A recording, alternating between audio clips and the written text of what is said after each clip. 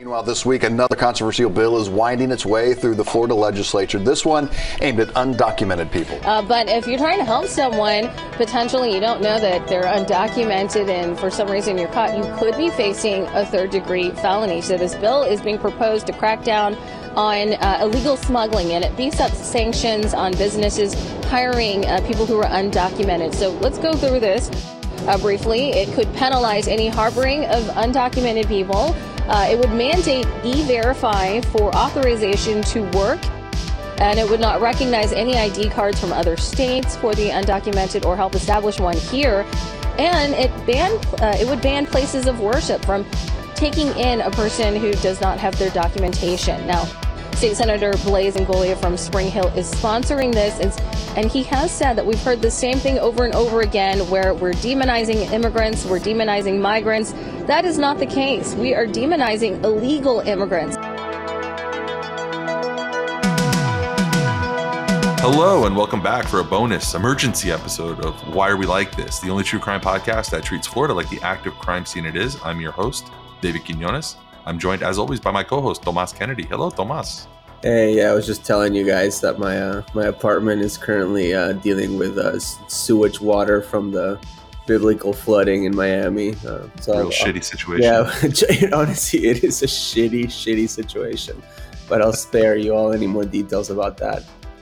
Yeah, and as Tomas, gets his Ninja Turtle on somewhere in the sewers of Miami. We have on the other half of our screen the unstoppable, the unflappable, I guess probably a lot drier than us, Gerald Doherty, my other co-host. Hey, Gerald. Hi, I am dealing with floods of a different kind. I am flooded with emotion because Joe Biden is in Ireland. And he just took a selfie with none other than Jerry Adams, who was the former leader of Sinn Féin, among other things. Tomas will remember I was very sad that I never did go in for the USA DPRK Summit coin for the resale value alone. And so now I am having to wish cast for Joe Biden, Jerry Adams embroidered doilies, but we will see. As an Irishman. Not as Irish as you, but my last name is Kennedy. Wow, what a honestly, you would supersede me in the pecking order if we were over there on the last name alone. Okay, the name's the name, but yeah, what a coin that would be! Wow. Yeah, see, Tomas, I kind of never really give you like the stolen valor of being Irish. I give you stolen valor of being like a Prohibition era like booze runner, but I would never like think of you as Irish. Yeah. Irish. So I mentioned at the top that we were doing this sort of on a quick turnaround. We hadn't planned to do this episode, but there's something important to talk about, and we're going to get to our guests who are going to help us discuss that development as well. To the uninitiated observer, the present-day political project in Florida probably seems like a loose hodgepodge of really badly conceived, poorly thought out, and deeply evil initiatives aimed at making life harder for all of us. But if you squint just right, you might be able to identify another commonality. From Black Floridians to the young, gay, trans, sick people, disabled people, poor people, the DeSantis priority, and therefore the state of Florida's priority, is making marginalized people's lives miserable. And maybe no other group has been more marginalized, more exploited, or more preyed upon than undocumented immigrants. In Florida, we estimate that there are about 800 to 900,000 undocumented immigrants. And today we are going to be talking about Senate Bill 1718, which is maybe the harshest, most virulently anti-immigrant bill ever introduced in the Florida State House. It promises to be the most anti-immigrant law in recent memory. And joining us to talk about it are Paula Munoz and Yaralis Mendez-Zamora from the Florida Immigrant Coalition. You can learn more about their organization at linktr.ee/weareflorida. And I think that's the right thing. And if not, I'll definitely put in the right link in the show notes below. So, Yaralis, Paula, welcome to Why Are We Like This? Thank you for having us. I think that the name of this podcast suits Why Are We Like This? This is that's striking right at the core of our mission statement here, trying to figure out why this is the way things are. And immigration is a topic that we have covered sort of, Tomas, in like an ancillary way, right? In recently, but we haven't dedicated an episode to it. So, Tomas, maybe you can kick us off by telling us like where we stand with this draconian law, and what the stakes are exactly, and what's being discussed. Yeah, I've been working on immigration for, I think, almost a decade now. And I've seen a lot of state level legislation, both pro-immigrant legislation a number of years ago, and in recent years, more anti-immigrant legislation. But, in all my years of doing this, and in multiple states, right? Not just Florida, this is the worst, most anti-immigrant piece of legislation that I have seen introduced at this state level, and perhaps even nationally, ever. I mean, I'll kick it over to you, Yarelis, now to talk about it more. But this bill, and I'm not being hyperbolic, and I'm not exaggerating, like, I'm just not. This bill would actually make it a second or third degree felony to have an undocumented person in your home or car, even if they're related to you. And that is something that is punishable by up to 15 years in jail, according to the language of this bill. And there are 722,000 U.S. citizens in this state that live with an undocumented person or a person of a mixed immigration status. And this bill would expose all those people to felony convictions. I mean, this is just crazy. And the worst part is that is not even like all of that this bill does. In my opinion, it's probably the worst, but it contains a number of different things that are just strictly and intentionally designed to make the lives of immigrants in the state a living hell. And not just immigrants, but also their U.S. citizen loved ones, their family members, their friends, their spouses. I mean, it's just really evil stuff that we're seeing here. But yeah, I'll kick it over to you guys to just talk about it more and, what's in this bill. Yeah, I agree with Tomas. This is such a hefty package of hatred that I have no words to describe how bad this bill is. We are not exaggerating when we say that this bill criminalizes every single person in the state of Florida, because we all have somebody who we love, that we know, who we may live with, that is undocumented. And so this bill would make it a second or a third degree felony.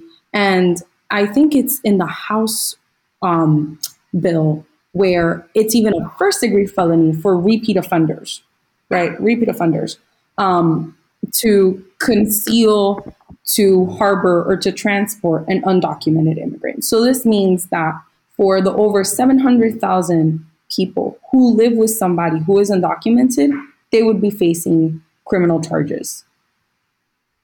And it's scary. I'm Nicaraguan. My family came here over 3 decades ago, right? And something to consider is that people don't leave their home countries just because. There are push and pull factors that we need to take into consideration. It's war, it's famine, it's poverty. It is absolute desperation that drives people to leave their homes. And so I wonder if this law was in place 30 years ago, what would have happened to my family? What would have happened to the people who helped us? What would have happened to the person who told my mother, you can stay here with me until you get up on your feet? That person would be in jail. So people who saw me grow up, because my mom is a maid, she cleans houses. And for a long time, she was undocumented cleaning houses. So people whose home I grew up in, watching my mom during the summers clean, they would be criminalized as well. And so this bill also mandates that hospitals give immigration statuses. And we know that all of this, right, is to bolster our governor's argument that, oh my God, these people are coming in to steal our resources. Look at them, this, and that. When we know that it is the undocumented labor that makes us so strong when we think about the agricultural sector, right? So we have the provision around mandating that hospitals turn over immigration statuses. We have the taking away of funding of community IDs. We have the strengthening of E-Verify in this bill, where for every undocumented worker that a business has, it's about a $10,000 fine. How do they expect South Florida to work? Like all of these businesses in Calle Ocho, goodbye. All of the small businesses, goodbye. By the way, I just want to make the point, and it's been said before, that whenever you make something like that, illegal with a fine, what you're really doing is that saying it's legal for rich people or legal for big companies, because or be selectively enforced. Yeah, if it's the Fanjuls or Florida Crystals or some huge multi-billion dollar corporation that thrives on the sweat and the backbreaking labor of undocumented immigrants, $10,000 might not be that bad. Like, they'll just pay that for the rare occasion when they actually get caught and are forced to pony up. Yeah, and I want to actually add a little bit of context on the E-Verify piece, because I think it's really important that we got into this point with this, that I think it's really important to just address it honestly and openly, right, for the public. So the E-Verify, it's a program that basically forces employers to run a background check on the immigration status of employees, right? And it's actually a very faulty program that fails a lot of the time, and it flags people that are actually U.S. citizens. It's very burdensome or costly. But E-Verify was actually passed already in Florida in 2019, and FLIC and organizations like ABIC and the Florida Chamber and the agricultural sector actually worked behind the scenes with Republicans to basically pass an unenforceable version of this bill, right? And it was passed. But you know how many people were nabbed under that bill? Zero. They passed the bill. DeSantis had his big press conference. They were like, we're ending illegal labor in this state, blah, blah, blah. And nothing happened, right? They nabbed zero people because there was a loophole. There were several loopholes on that bill. And that is because they know that the economy of this state, whether it's the agricultural sector, whether it's hospitality, whether it's service, whether it's the logistical supply chain, is predicated on immigrant labor. Because, and we have to be really honest about this, the U.S. capitalism is predicated on exploiting the labor of those people, right? And that is a tension that needs to be resolved if we're ever going to become a just society. But we're not going to resolve it by passing a law that strips the ability to work, from working people that are just trying to get by and put food on the table for their family members. And you know what it's also going to lead? It's going to lead on higher prices for all of us, because when they have tried to pass these types, America's Voice just had a report on this. When they have tried to pass these sorts of laws in places like Arizona and Georgia, it led to a migration of transient workers to other states, and crops and harvest rotting on the fields. We are not going to have labor to basically harvest like the food and the produce that we eat every single day and that we buy in our supermarkets. We're not going to have that labor. So not only is it like a stupid way to go about this, because really you're just punishing the most vulnerable people in this like chain of exploitation, but you're also punishing consumers by basically kneecapping like the logistics around like our food distribution and our food supply. So it's just fucking insane. But the reason why they're repassing this E-Verify provision is because the most hard-right Republicans noticed that no one was getting nabbed under the original E-Verify of 2019 and called them out on it and said, hey, this is bullshit. This is not anti-immigrant enough. We need you to actually pass an E-Verify provision that is actually enforceable. So that's why they're doing it now, because Ron DeSantis is running for president and he needs to show results as an anti-immigrant, governor. Yeah. Am I right or am I wrong? No, and I was going to say, that that's the whole political theater around this, right? Like it's all this bullshit way to try to get into the presidency. And not only that, but like, again, like it's another way that he's displaying the fascism that he's trying to push in Florida, because this bill is essentially eroding the protection that undocumented immigrants would have, or immigrants that are vulnerable would have, because it's now, okay, like, you know, like back in the day would be like, all right, we will put our bodies on the line for immigrants. Now they're trying to erode that with an actual like criminalization bill, right? So it's criminal now for you to be even associated with an undocumented immigrant. And the way that they're posting this, right, or that they started posing this, was because, you know, through the grand jury saying, oh, we're trying to create protections around human trafficking. However, there is a provision in there that is against victims that suffer crimes. So make it make sense, right? Like that, it basically says that if you were born outside the United States, you're undocumented, you can't be provided immigration relief unless you submit an incident report from a verified certified agency within 5 years. For someone to process that trauma from being like trafficked or having had some sort of, you know, experience some violence, sometimes it takes more than 5 years to process that shit. So now you're saying that you're doing this supposedly for quote unquote, like, you know, like trying to protect victims, but there's literally like a victim restriction provision in this bill. So again, it's everything they're you know, they can't be more blatant around how they're trying to run this. They can't be more blatant around the political theater. And that is how this has been, you know, rising up since he took being a governor in 2018, right? Like, and we saw it with SB 168, and it's been getting worse and worse.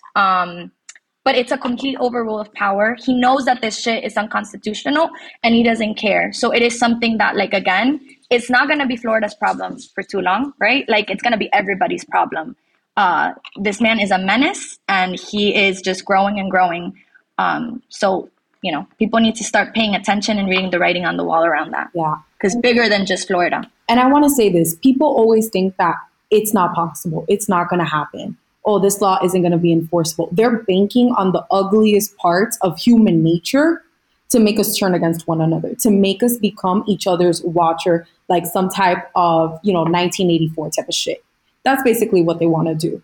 And Paula's absolutely right. This is not just going to be our problem in a little bit. It's going to be everybody's problem. We all know that he's vying for the presidency, that he has no qualms in squashing every single Floridian for his own political ambition. Yeah, I think that's an astute point, because if you know South Florida the way that a lot of us on this call, on this podcast know it, you know that there is an informalized sort of pipeline system. I call it the ñoque barato system, right? Where like you land and you have people here, you have somebody, whether it's a tia or like somebody like, you know, a friend who takes you to get some clothing and takes you to these different places, where to the church, you know, to get you set up and help, you know, to put you in the suegra in the back for a few weeks while you find your own place. And that, guess what? The people who, the abuelas who are like, for the most part, the provisioners of that system, a lot of them are Republican. A lot of them are conservative. And you're telling them they're about to become what? Like subject to potential felonies. That has to be the activity of somebody who's not interested in their votes anymore, who isn't interested in running for office in Florida anymore, somebody who has, you know, bigger designs. And the people who, you know, frankly, helped him get into the position he's in right now, talking about Ron DeSantis, he doesn't mind if they end up in the tire treads of his political ambition. Yeah, so I actually want to chime in here. So I actually did a radio interview today on this bill. And the first point that I want to address is the feasibility of this bill, because it came up. And it also came up in the interview. An interviewer, you know, and they were friendly, but they were like, you know, can this actually be implemented? Can this actually, you know, like constantly being asked this question, T. We are constantly like, you are people are constantly and every single time Florida's like, hold my beer, right? Like, yeah, watch me do it. But actually, you know, the point that I brought up was, it wasn't a Florida based. The point that I brought up was abortion, because in this country for decades, we were told abortion was set in stone. Roe v. Wade was safe. there was judicial precedent, there's no way that they're going to do that. Even if there was a conservative Supreme Court, which we had in numerous instances, there's no way they're going to touch that. You know the chaos that it would cause? And you know what? They fucking did. Eventually, they had the numbers. They had the activist judges from the right wing, and they fucking did it. They struck down Roe v. Wade. And then what did they tell us? They were like, oh, but now we're just going to allow states to pass laws that are culturally relevant to them. And then you know what they did right after that? They introduced a national abortion ban. And they're still pushing, and they're still pushing, and they're still pushing. So what I'm telling people is like, if you don't think that you can get a second or third degree felony conviction for driving an undocumented person, your friend or your family member, or having them in your car, remember what they did with abortion.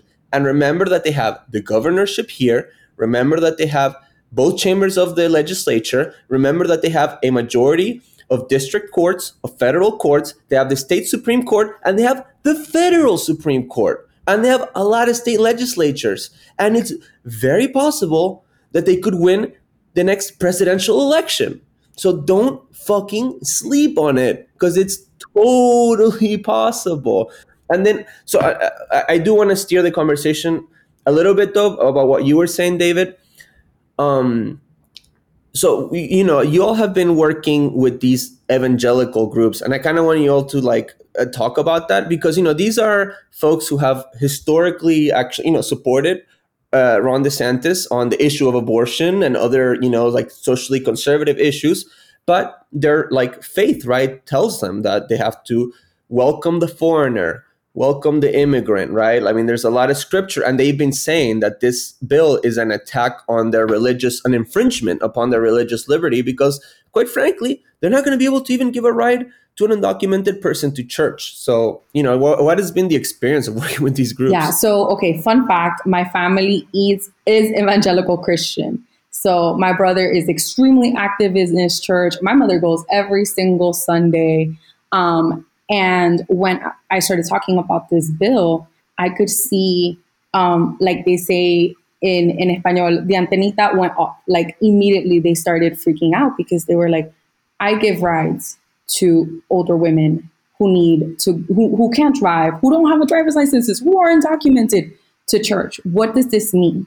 Does it mean that when I'm ushering people in, because people have those roles in church, right? Like, you're going to be the usher this time around. Does that mean when I'm ushering folks in, now I have to ask them for their papers? Am I going to have to see their driver's licenses to have them walk in? And I was like, yeah, basically, that's what they're expecting. And so evangelicals have been extremely vocal around their opposition to this bill, because as Tomas was saying, their faith says you need to look after every single member of your congregation. And if one of your little sheep goes missing, you go after them. You make sure that they're okay. And with this bill, you're now going to be asking, hey, which one of you has the right to be here? And so we saw a mobilization of pastors to Tallahassee. And they had mobilized also last year during legislative session for another anti-immigrant bill. And we know that it's really crucial to hear their voices right now. We know that evangelicals also vote Republican. They talk about it in their churches. And the issue that gets them is abortion. However, now they're faced with something that they never thought possible. Kind of a Sophie's choice, yeah. You know, and I wonder now how legislators are going to navigate that. The people who used to vote for you, you're now going to criminalize them. And while DeSantis may have national ambitions, does have national ambitions, right? What does that mean for local people who don't have that type of money, who don't have that type of name recognition? People are going to look at you and be like, how could you vote like this? We're going to vote like... Well, it's funny because the move has always been on that side of the aisle, at least, to the answer to your question, Yara, is like demonization, right? Oh, let's get them on board and that's a lot easier to do with Midwestern white and frankly Black Americans to demonize. I think it's a lot harder to do in Florida, and it's a much it's a much like narrower rail to ride to be able to convince like, oh, no, you don't understand. When you came, from Nicaragua in 1990s, it was okay. You were good. But these folks that are coming now, what worries me is that, I mean, in some communities, I'm seeing it work, and I'm hearing from elders in assorted Hispanic communities. I'm wondering if you've had this experience too, where it's. I know the word hypocrisy doesn't mean anything anymore because everybody's a fucking hypocrite about everything these days. Right. But like, you feel like, how did you, abuelo? How did you get here? Like, what did you have your fucking your HB1 all set up and everything like that before you came? No, you fucking showed up. But no, these did not. That was bad. Are you guys experiencing that sort of? Like, bro, Ronald Reagan gave you fucking papers, like. Right. And that's the hypocrisy you see, right? Like, I myself, I'm a Colombian immigrant. I came when I was 7 years old. I was also housed by my aunt. My family was separated. We were undocumented. We overstayed our visas, and then we eventually find asylum. And we were able to apply for asylum. So we were able to adjust that. And I see a lot of Colombians, right, that like they come here, right, and are now very similarly to what we see, kind of like the effect they don't see themselves as immigrants, or like that you see that a lot with like a lot of immigrant communities here, and especially in South Florida, right? Like the Cuban community. I mean, we could name, I think in every single community, there's kind of trend that it's like they don't see themselves as immigrants. They don't see that they're next, right? Like that they're actually like, if you go anywhere else outside of South Florida, like, and even in Florida, right? Like with the enforcement and everything, like, you're going to face the different issues that other people are facing right now, right? And it just speaks to like the colorism that we see in our, and in where our homelands come from, right? Like in here. And part of the like the thing that we're trying to move from is to create that narrative shift, right? Like to start off like by recreating the human, like those stories, right? Because a lot of people like to forget that they're immigrants. But again, like just like you mentioned, right? Like, abuelita, how did you come from?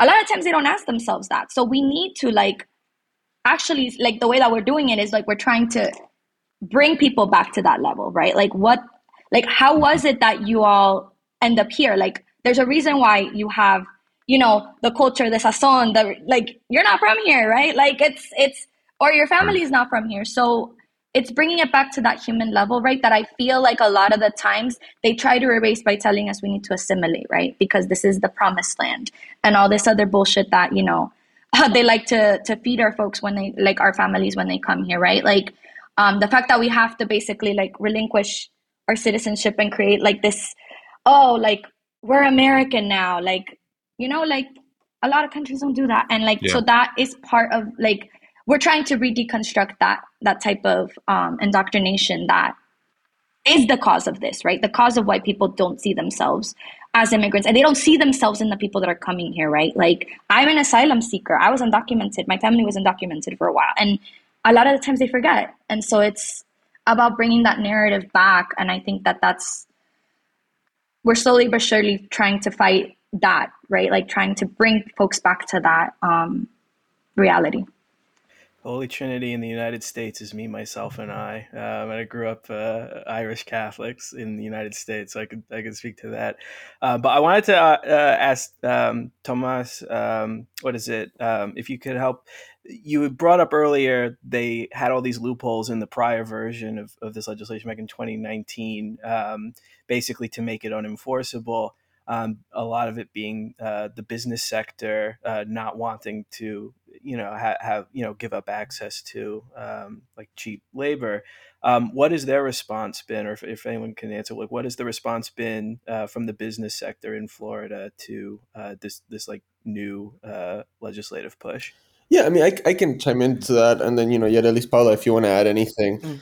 Look, a lot of like the mainstream traditional like interest groups and sectors in the state are quite frankly afraid of the governor. You know what I mean? Look what he did to Disney. Even though right. I mean, we've discussed it in this podcast. The beating that he's taking from Trump has kind of made him lose a little bit of his intimidation factor.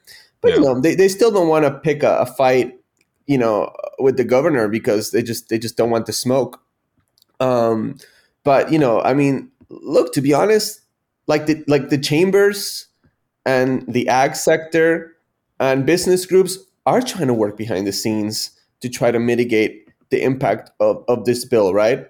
Like, look, I'm just gonna be honest because I'm at a point of like my quote unquote career where I just don't care anymore, and I just say things as they are because it's just how I feel. To me, it is frustrating, that like business groups would just focus on the verify provision, even though again I don't support like the verify because again I think it's punishing people who are just trying to work, and it's what I mean, even though a lot of times they are being exploited and they are underpaid. It's not right to punish those who are most vulnerable. It is frustrating to me that like those are the types of provisions that end up being gutted, and then we do get stuck with the second and third degree felonies for having an undocumented person, right? Like this bill should go down, right? Like, yes, there's like an amendment strategy to try to like see if we can mitigate some of the worst aspects, you know what I mean? Like stripping law licenses from undocumented lawyers, for example. That's a provision in the bill. That was a law passed in 2014, signed by Rick Scott, by the way. They're trying to repeal it now. You know what I mean? There's efforts to try to mitigate some of those effects, but just the fact that we might get stuck with just having like a felony conviction for like giving a ride to an undocumented person that's a family member, like what the fuck? What have we gotten to in this country? You know what I mean? And I'm sorry, like I'll also say it like because we're working with Never Again Action, which is a coalition of progressive Jewish folks who, from the experience of like the Holocaust and the horrible, persecution that Jews have faced throughout their history, recognize trends like this bill in modern times and speak out against them. They wrote an op-ed about the parallels that they're seeing from the times of the Holocaust and other times in their history as to this bill. You know what I mean? And I'll ask the listener, replace the word immigrant with just the word Jew and tell me how you feel about this bill. You know what I mean? The fact that you could face up to 15 years in jail for having someone in your home, for having someone in your car, you know what I mean? Making their ability to work impossible or a crime. Like, where the hell are we as a society, as a state? You know what I mean? Just crazy to me. Yeah, and a lot of it thrives on the divisiveness. We were just speaking the other day with State Representative Angie Nixon, and she was telling us about this rightward lurch that's happening within Black social media and media outlets. And one thing that I've seen is sort of cloaked or veiled conservative messaging, anti-immigrant messaging, telling the Black community like, look at this, Democrats want to give everything to immigrants and they want to fuck over the Black community. And it's like, hey, this is a struggle that we're kind of all in and we should all be together in it. And that is not an accident that messaging is being seeped out there, being intentionally used as a wedge to break people apart. It feels like the discourse has ebbs and flows or like peaks and valleys, and it gets worse. Yet at least like I'm thinking about like back in 2016, 2017 when they were taking people off of buses. I know FLIC amplified that when that was happening. And it kind of speaks to what Tomas was talking about. What is the discourse like right now? What is it like talking to people actually out there? Are you finding that people have their hackles up more? Are they more? Is this a moment of like more inflammatory rhetoric, or because that comes and goes, and right now it feels like we're in a bad moment? But what do you guys think? So I participated in 20 like when things were happening with the buses, right? Like the Greyhound, and I'll tell you, back then there was actually surprisingly less of a shock factor. I think it's because anyone that listens to this, like what this bill actually is, they're like, what the fuck? Because again, like Jadalis mentioned, everyone has some sort of connection to an undocumented person, right? So I think definitely, at least from my end, and Jadi, you could also share like your perspectives on it. But when we've been door knocking, when we've been amplifying this, it's the same reaction of people that it's like, what the hell? Like, this is not possible. Like, this is not a thing. It's actually, like, I haven't heard someone that has said, this is a great bill and I am so glad that this has happened. Like, not one person, even from people that like are usually not allies, right? At all. Like, they're like all like, you know, like, again, like business people or like, you know, more of like conservative folks. They're like, every feedback that I've heard from this so far is like, this is insane.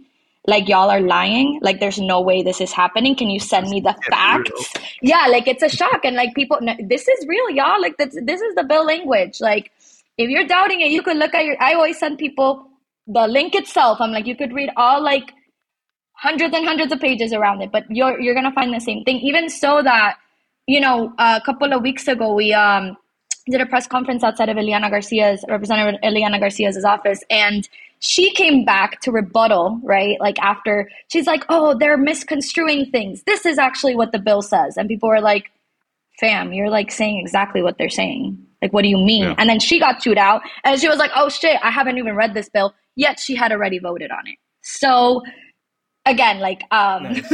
It's, you know, spoken like a true person who holds her office directly because of fraud, but we've talked about that before. Yeah, exactly. like completely misinformed and like very reactive, freaked out immediately. But yeah, and so yeah, and I'll let Jadi share also her perspective too. But I feel like anyone that knows about this bill is absolutely shocked, and the hard part has been education dissemination around this, because it's so long and it's so complicated and it's so layered, which again, it's done on purpose, right? Exactly. I've also heard the same things around, this is unconscionable. This bill doesn't make sense. This bill is going to hurt everybody. And then there's a second phase to it, to the realization, where it's folks say, but even if it passes, it's not going to be enforceable. It's not going to be enforceable. I think that there is this moment where folks can't let themselves believe that this is true because it's so horrible. I had a conversation with my family around it, just to prepare them. And I was like, this is what this bill says. This is what this bill can mean for these cousins, for these uncles, for these aunts. And so one of my older brothers said, but they're never going to enforce it. This cannot be enforced. And I said, they are once again hoping that the ugliest sides of us come out. Because we know that our family won't snitch on us. But what do we know our neighbors?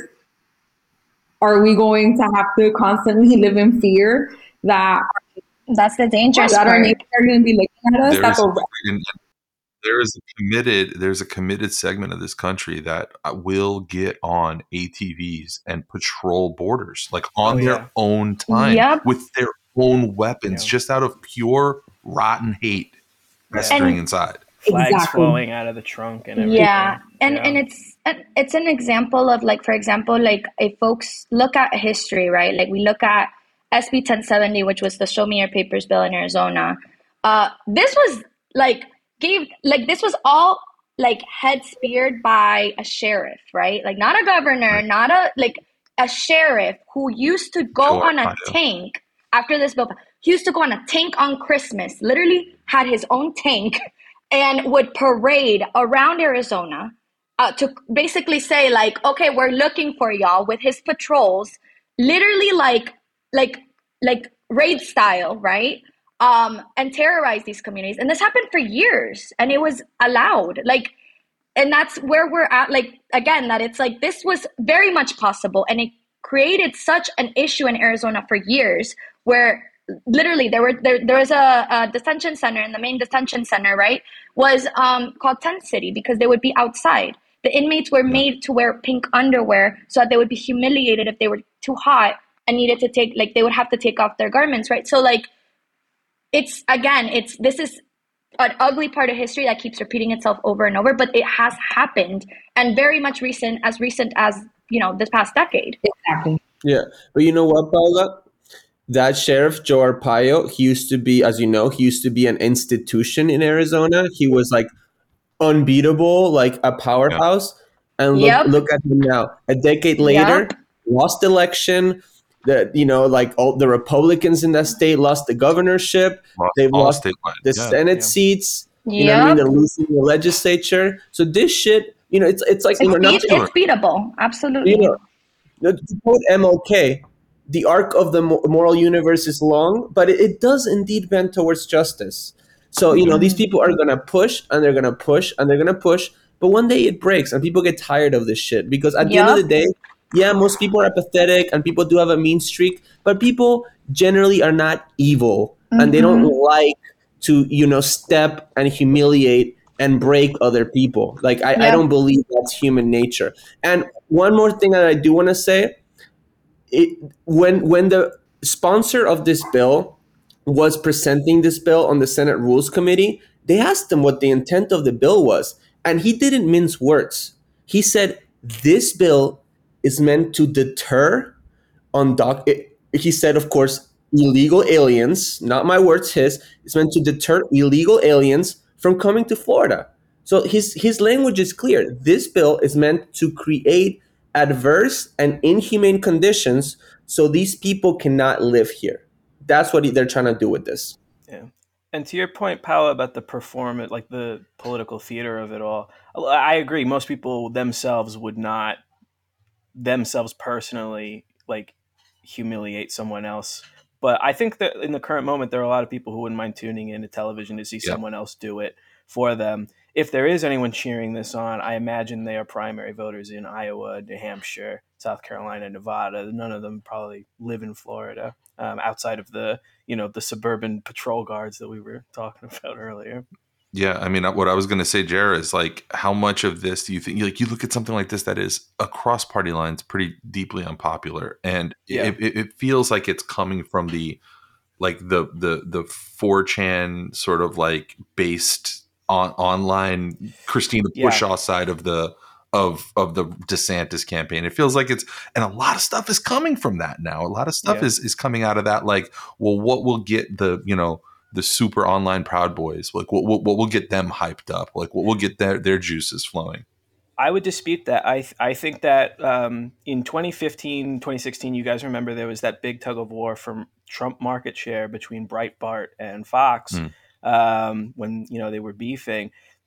I'll just spit like Tucker Carlson replaced Bill O'Reilly with the mission of I need to unify those two audiences and make sure that they're watching my show every night. Like, that's why he's had to have this heel turn, because he's seen there's a market for it and he wants Fox to capture that market. Young people don't watch Tucker Carlson. It's mostly the elderly. Like, a lot of the people who this is meant to appeal to aren't young. They are elderly. Like, they are like, the alt-right didn't lose. The alt-right won, but they became like the grandparents took it over. Like, the grandparents heard what the cool kids are listening to and like, oh, I like this now. Like, so a lot of these older people are like, oh, if this is what the young people are into, then me too also. This is me now. Alaska, I love him. My grandson. I'm just saying, I would not minimize the degree to which a lot of people who present themselves like quiet, like inoffensive, church-going, milquetoast, suburban people have what 20 years ago would be considered skinhead ideology in their heads now. I would not minimize that. And this is, meant to be a spectacle for their benefit, and they don't even live in the state of Florida. Absolutely, but we are more. I do believe that we are more, and we can. There's more of us. Yep. Yeah. Yes. But hey, we are reaching top of the hour, y'all. So, Yarelis, Paula, I would like you all to, if we can, close by y'all talking about the mobilization next week and how folks can get more involved with the We Are Florida campaign. Yeah. So this, can folks hear me? Oh, Jadi, you want to go? Yeah, definitely. I was going to say, so we're going to be up at the Capitol next week, Tuesday, and we're going to have both a mix of refugees coming out and advocating with us. Our refugee organizer, Pierre, is doing incredible work up there in Jacksonville, readying communities to go up and tell lawmakers their stories and to educate folks on the fact that this bill could affect refugees. We're also going to go up with one of our members, Hope Community Center from Orlando, There's going to be a bus that's going to go, and we're all going to have that same mission of educating folks on what the hell this bill actually is, urging people to vote no on it, even though we know that they're going to vote yes, because as Tomas mentioned, everybody is scared shitless of the governor. But we have hope and we have faith that at the end of the day, whatever we do up there is for the better. It's for the betterment of our communities. So we're going to be lobbying, we're going to have meetings, and there's also going to be a press conference. What we ask folks to do is to uplift what is happening, to uplift our messaging, which you can find at FLIC, FLIC.FYI/WeAreFlorida, and to keep being engaged, keep listening. This is happening. This is not some type of night terror. Don't get discouraged. Don't let yourself get psyched out. We all know how this works, right? Like this will get passed and there will be one headline event where it's like, 15 relatives of undocumented migrants have been arrested. That's what he always does. That's what he did with that's what they do with the voting. That's what they do with all of these things. They find like one case to try to get headlines. And we talk about this all the time, a chilling effect. All of a sudden it's tearing a community apart in real ways where your abuela all of a sudden is worried to give that person a ride to church because she saw the headline that happened in, Ocala or Sebring or something that they busted people. And it doesn't have to be, back to your original point, Paula, like they don't have to be super effective at enforcing it. All they have to do is enforce it a few times and make a big spectacle out of it. Yep. Yeah. And I would also add one more. We have a digital toolkit that we're having a digital day of action on the 20th. So we want national support around this. I could send it to you and it could be added to the show notes. I think it's also in the link. Look for that in the links into the show notes if you're listening to this right now. Yeah. But we need that's the solidarity, right? We need the solidarity right now because this is just the beginning. Florida is a testing ground. And so this could spread very well all over the nation. So we definitely need support outside of Florida as well in solidarity. That's right. So our guests today, thank you very much for spending some time with us. Paula Munoz and Yaralis Mendez Zamora from the Florida Immigrant Coalition. Ladies, thank you so much for joining us. We got to have you back soon. Thank you. Thank you for having us.